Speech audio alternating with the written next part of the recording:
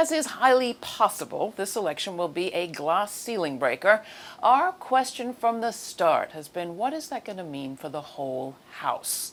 Well, a few weeks ago in a conversation with culture critic Jeff Chang, I quoted someone with a few things to say about that, Anna Julia Cooper.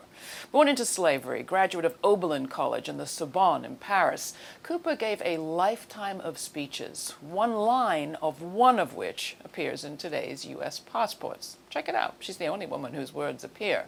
Because the whole of that Cooper speech is so relevant to where we are now, here's some more of it. From 1893, the Congress of Representative Women.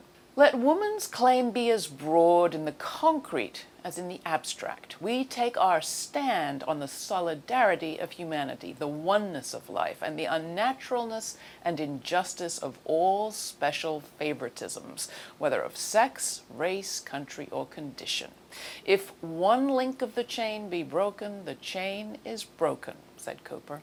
A bridge is no stronger than its weakest part, and a cause is no worthier than its weakest element. She continued, lest of all can women's cause afford to decry the weak.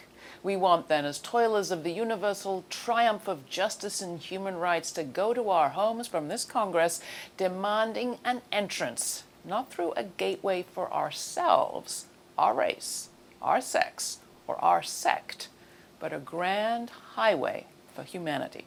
Anna Julia Cooper continued, the colored woman, as she put it, feels that woman's cause is one and universal, and that not till the image of God, whether in Parian or in ebony, is sacred and inviolable, not till race, color, sex, and condition are seen as the accidents and not the substance of life, not till the universal title of humanity to life, liberty, and the pursuit of happiness is conceded to be inalienable to all, not till then is women's lesson taught and woman's cause won.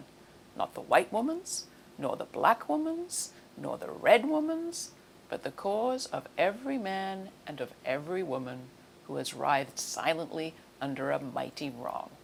Thank you, Anna Julia Cooper, Hillary Clinton, and all your crew. I hope you're listening.